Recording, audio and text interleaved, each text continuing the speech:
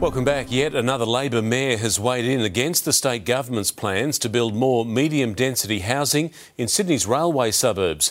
Canterbury Bankstown claims there's not the infrastructure for the increased population, but the Premier won't take no for an answer.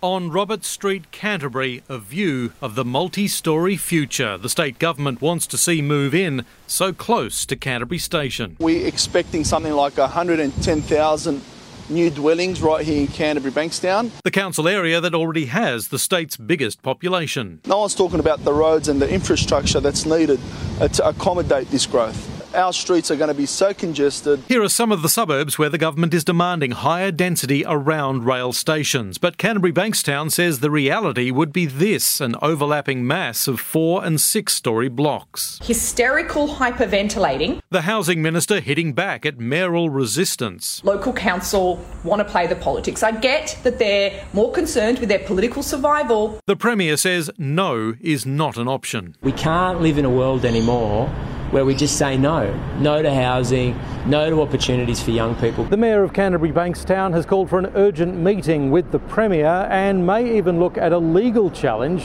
to the planning changes. It comes as Meriton boss Harry Triguboff says government planning delays and costs may see him give up developing in Sydney, last year telling 7 News. The government charges are too high, and the costs they put on us because of the slow speed of approvals is also very high. Paul Kadak, 7 News.